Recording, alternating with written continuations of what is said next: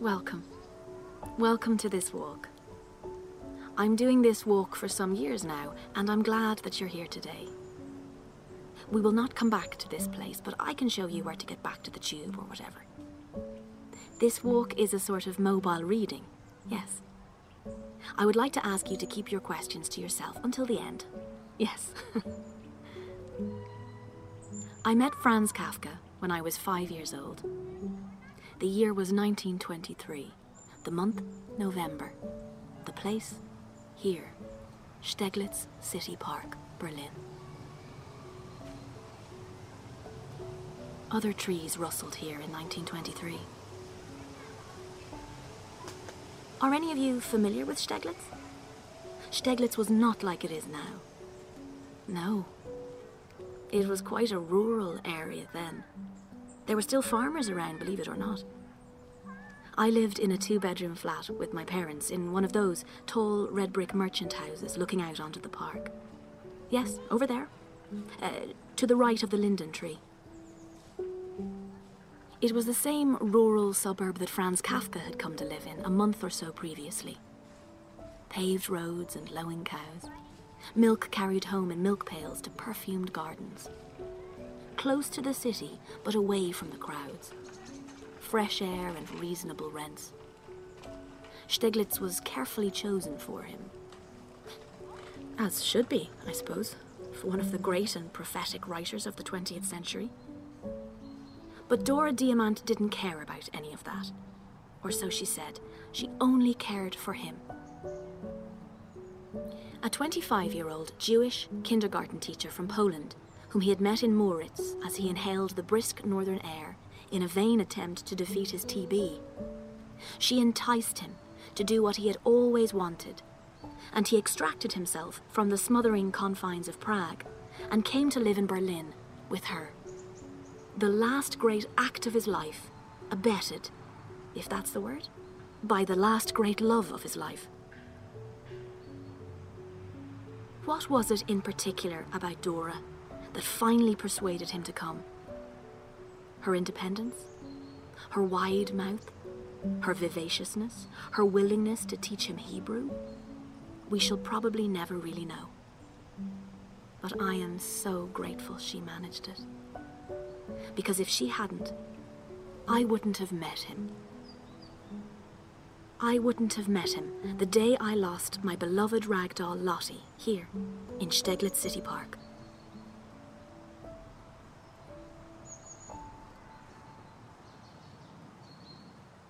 I was a happy little girl who loved her cat and her neighbour's dog and her father's pocket watch and her mother's smile and buttery biscuits with warm milk and the brightly coloured budgies in the old lady's apartment upstairs. But sometimes, at night, as I lay in bed watching the stars through the crack in the curtains, I couldn't help feeling lonely. When I felt like this, I would close my eyes, cross my fingers and toes, and make wish upon wish. For I wished for nothing more than a doll. It might seem strange to you that I didn't have a doll, for I was nearly 5. But it was a strange and difficult time. The world had fractured, and grief was where happiness should be. Where suns had stood, now lay flowers. Flowers upon flowers heaped across the land to breach the weeping fissure. Money, which had always weighed heavy and heavily in the pockets of men, now flew as light as feathers. Like butterflies, it had to be caught in nets and piled into wheelbarrows, like the dung on the streets of Steglitz. A barrow of coins exchanged for a small, damp box of matches. So many things that should have been were not. The morning of my 5th birthday, my heart bursting with hope, I slid and scampered down the corridor's polished floors and into the breakfast room. There on the table was the most beautiful doll I had ever seen. My mother, bending low, stretched the gangly-limbed ragdoll out towards me, saying, "Meet Lieselotte. I made her for you, darling. I hope you don't mind that it was me that made her for you. But the dolls in the shop, well, we couldn't quite manage it, I'm afraid. So here she is. Lieselotte, aren't you going to say hello? I clutched the funny little doll to my heart. I'm going to call her Lottie. That's a much nicer name. Much nicer name. I love her. I love her so much. Please turn around now for a moment. That very day, I brought Lottie here, to this very spot, my favourite place in the whole wide world. The Little Wood, as we called it. That copse of 5 tall elms stretching majestically to the sky. Tumble out the heavy front door, down the 5 steps, past the tree, onto the street, the smell of pig in the air. Past another tree, count the spikes. 1, 2, 3. Push open the gate, into the park. What will we do, Lottie? We'll play. What will we play? Hide and seek, our favourite game, of course. My mother was too weak from the coughing disease to come to the park now, but she would watch me play from her window high above. There. Look, beyond the black railings and to the right slightly. You can just see her window. When Kafka came to Berlin, the leaves were falling. It is just like today. I can still see it very clearly, the day I lost my doll. We are standing where it happened. You, in fact, are standing on the same green moss I was standing on. Stretch out your arm. Feel how smooth the elm feels under your hand. It's nice, yes? Comforting somehow. But it didn't comfort me that day. We were about to go home. It was getting dark, and Lottie was getting cold. But we decided, or rather, Lottie decided, to play one last game. She would hide, and I would seek. I counted as best I could, being only 5, to 100. I remember hearing something fracture behind me, and I looked around, but there was nothing there. And so having got to 100, I yelled, "Ready or not, I'm coming to get you!" But I couldn't get her. I didn't get her. I searched and searched for her, burrowing deep into the leaves to try and unearth her. But the more I looked, the less likely it became that I would find her. You can see how high the leaves are. Bursting with grief, I lurched over to this wooden slatted bench here, where the weeping willow used to arch, and I cried. Nothing else to do. What you got for a pound of butter? Teaching at school. A pair of boots. A painter's picture. A doctor's cure from the flu.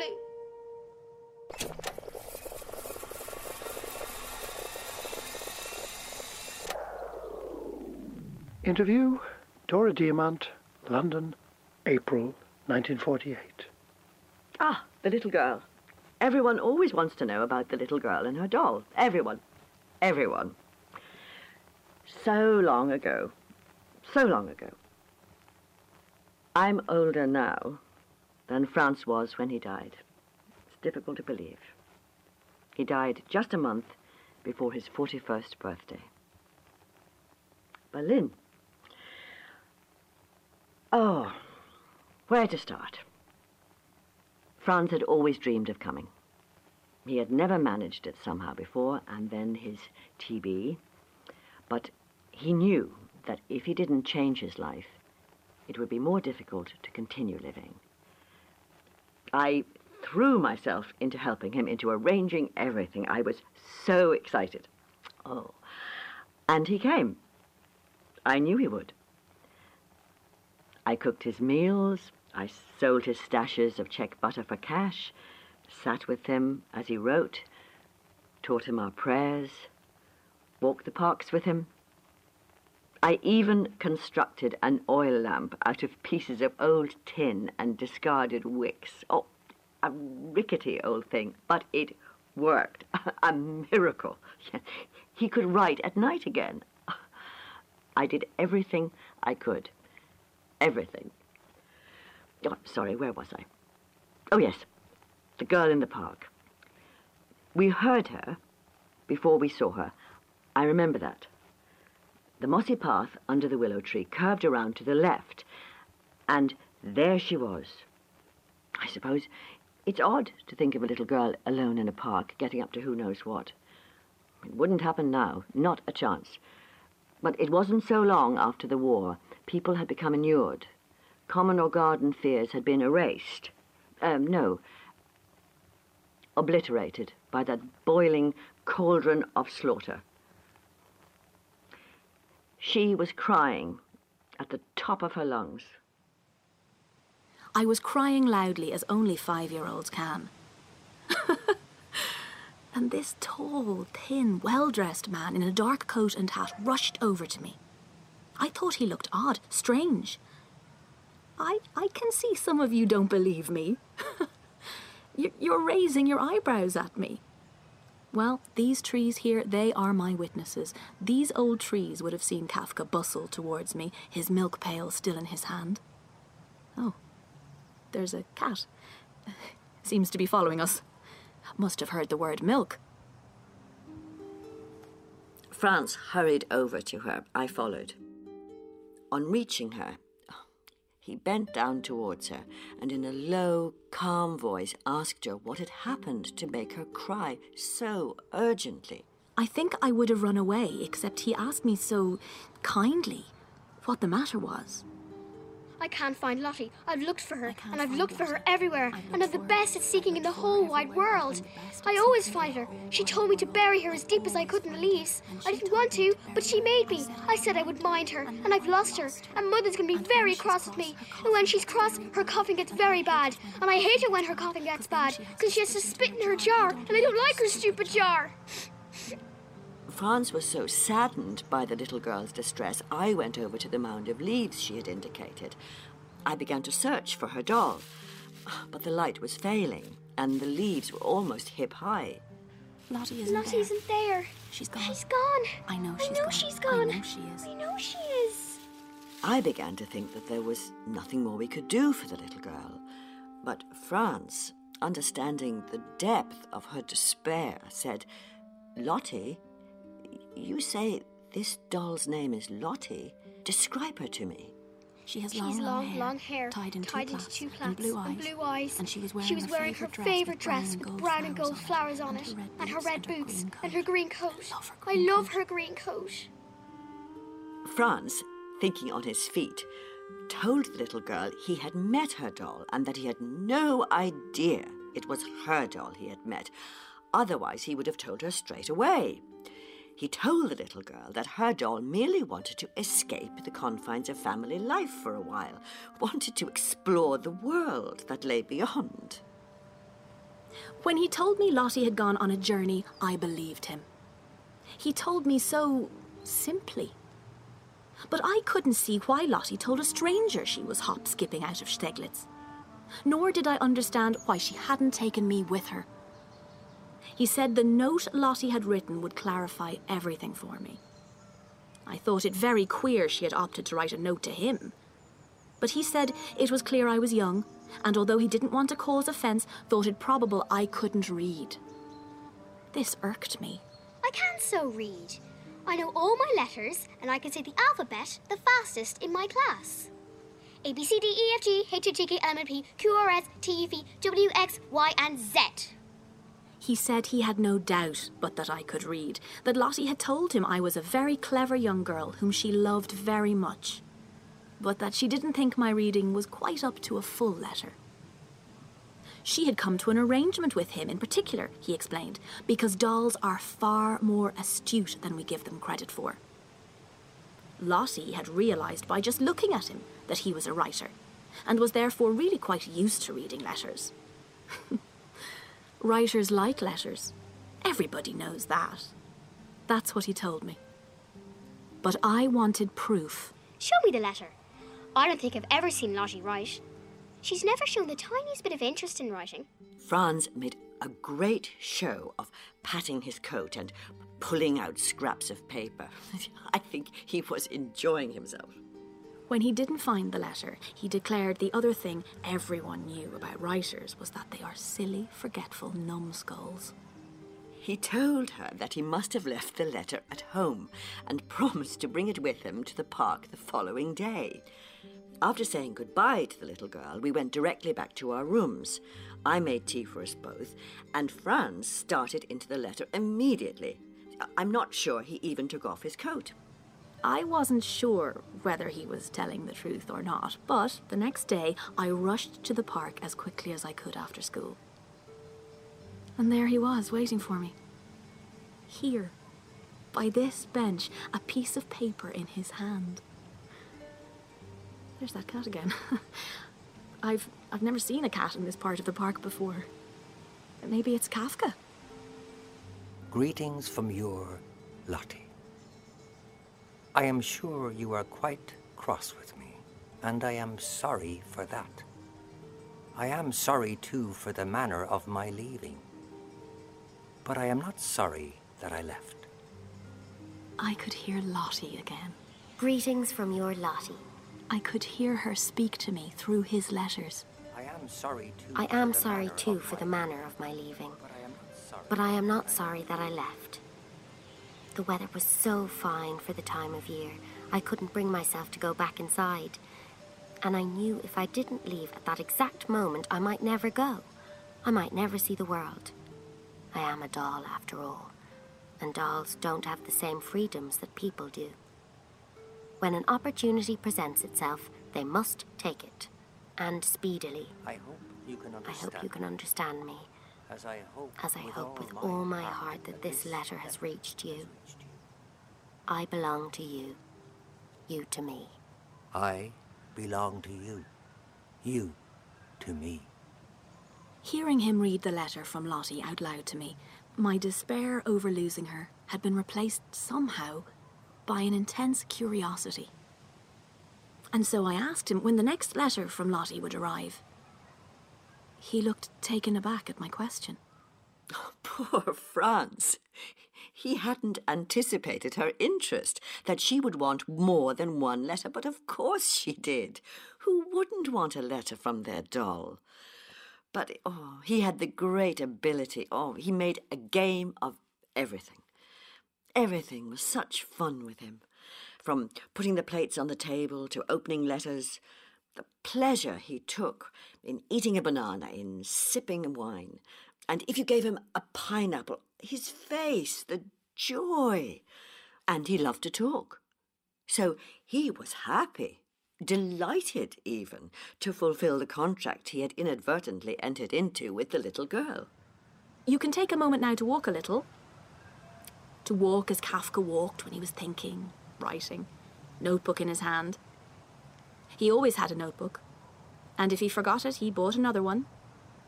Never without it.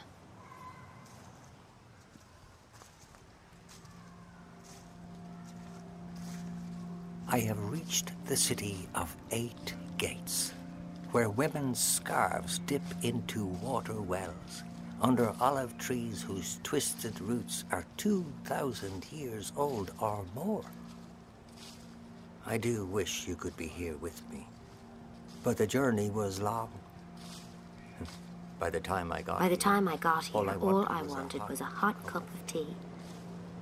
I had to take a tram, and then a train, and after that another train again, and then a ship. Can you believe it? You know how much I hate water. But I swallowed my anxiety, and having done so, I am as close to happiness as I can be without you. Yours, Lottie. Looking back, I realise how careful he must have been with every letter. Lottie always reiterated her love for me, so that I never felt abandoned by her. I am growing so quickly. It must be the air. I am nearly as tall as you are now. And being nearly as tall as you, I decided to go to school, and like you, I like it very much. I have already learned how to carry water on my head in great big jugs, but I can't walk very far without spilling some. But I am quite cross with myself that I didn't think to pack a winter coat. But that is what comes of leaving so quickly. Having started my schooling, I may as well finish it.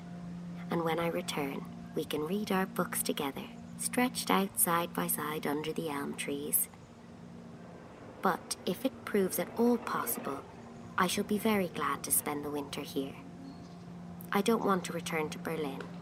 Not now. Perhaps in a few months. Until then, keep well, Lottie.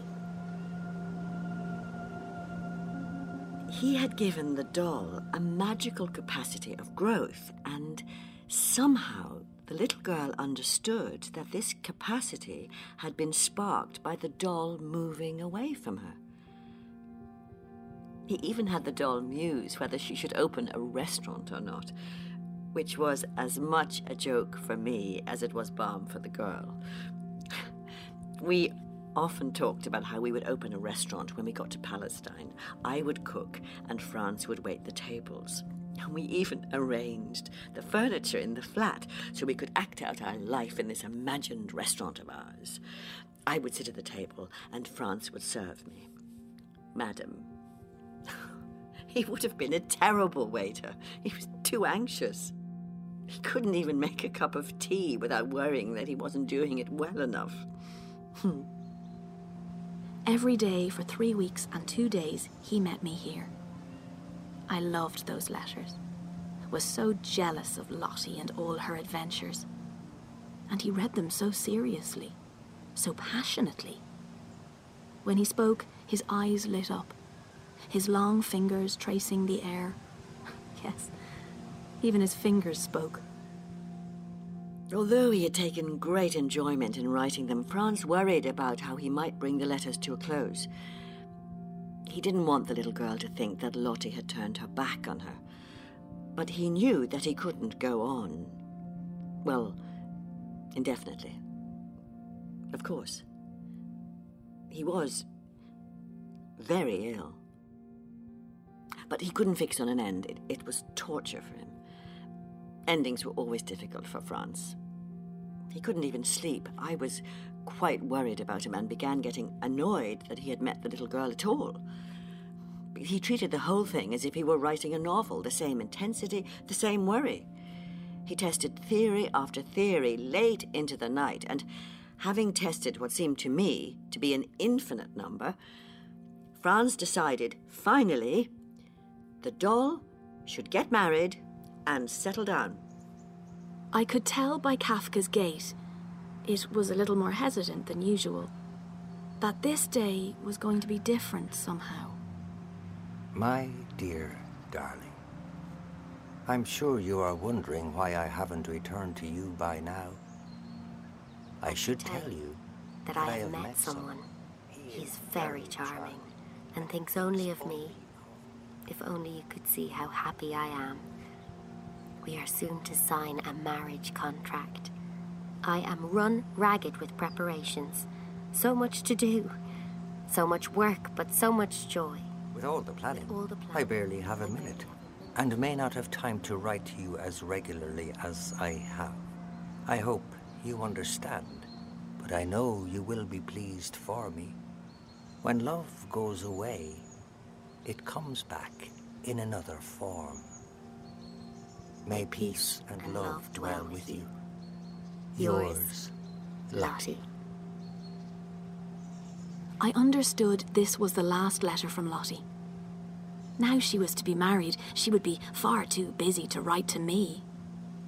But somehow, rather than feeling sad, as I should have, I suppose, I felt instead a great surge of happiness for her.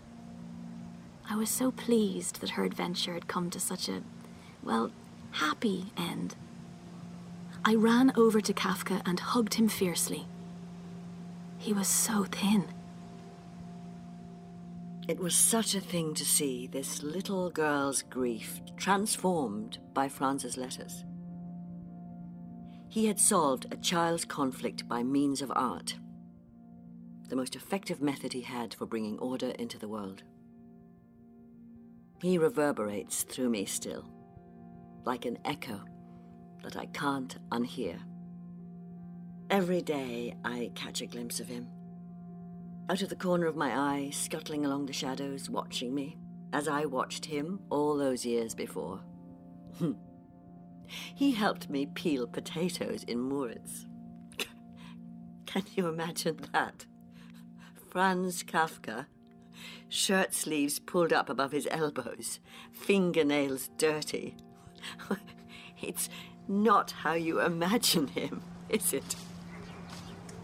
And now we have reached our last stop. Yes, that's it.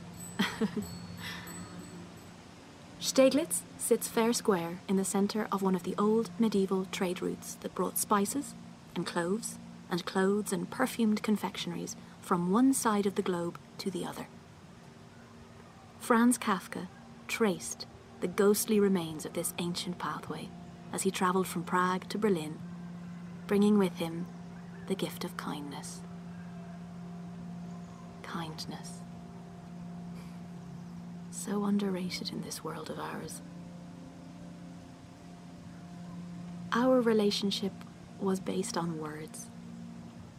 He had rescued me with his words. But I can't help thinking he was preparing me with those letters, readying me in a way for the loss that was, and the loss, the great, unimaginable loss that was to be.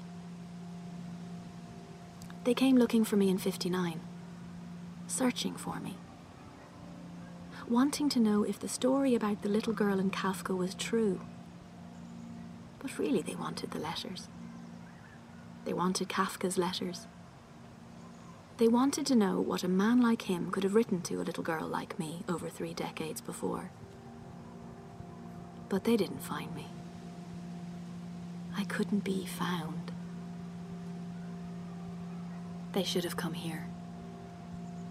Here to Steglitz City Park. And they would have caught a glimpse of me skipping through watery sunshine towards a tall, thin man in dark coat and hat, standing beside a wooden slatted bench with carved boughs for armrests. A lone rose nearby refusing the call of winter.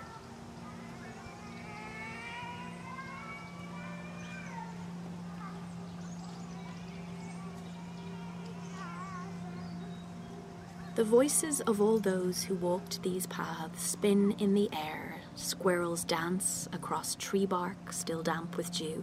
A young couple waltz in the bandstand to the rhythm of the wind.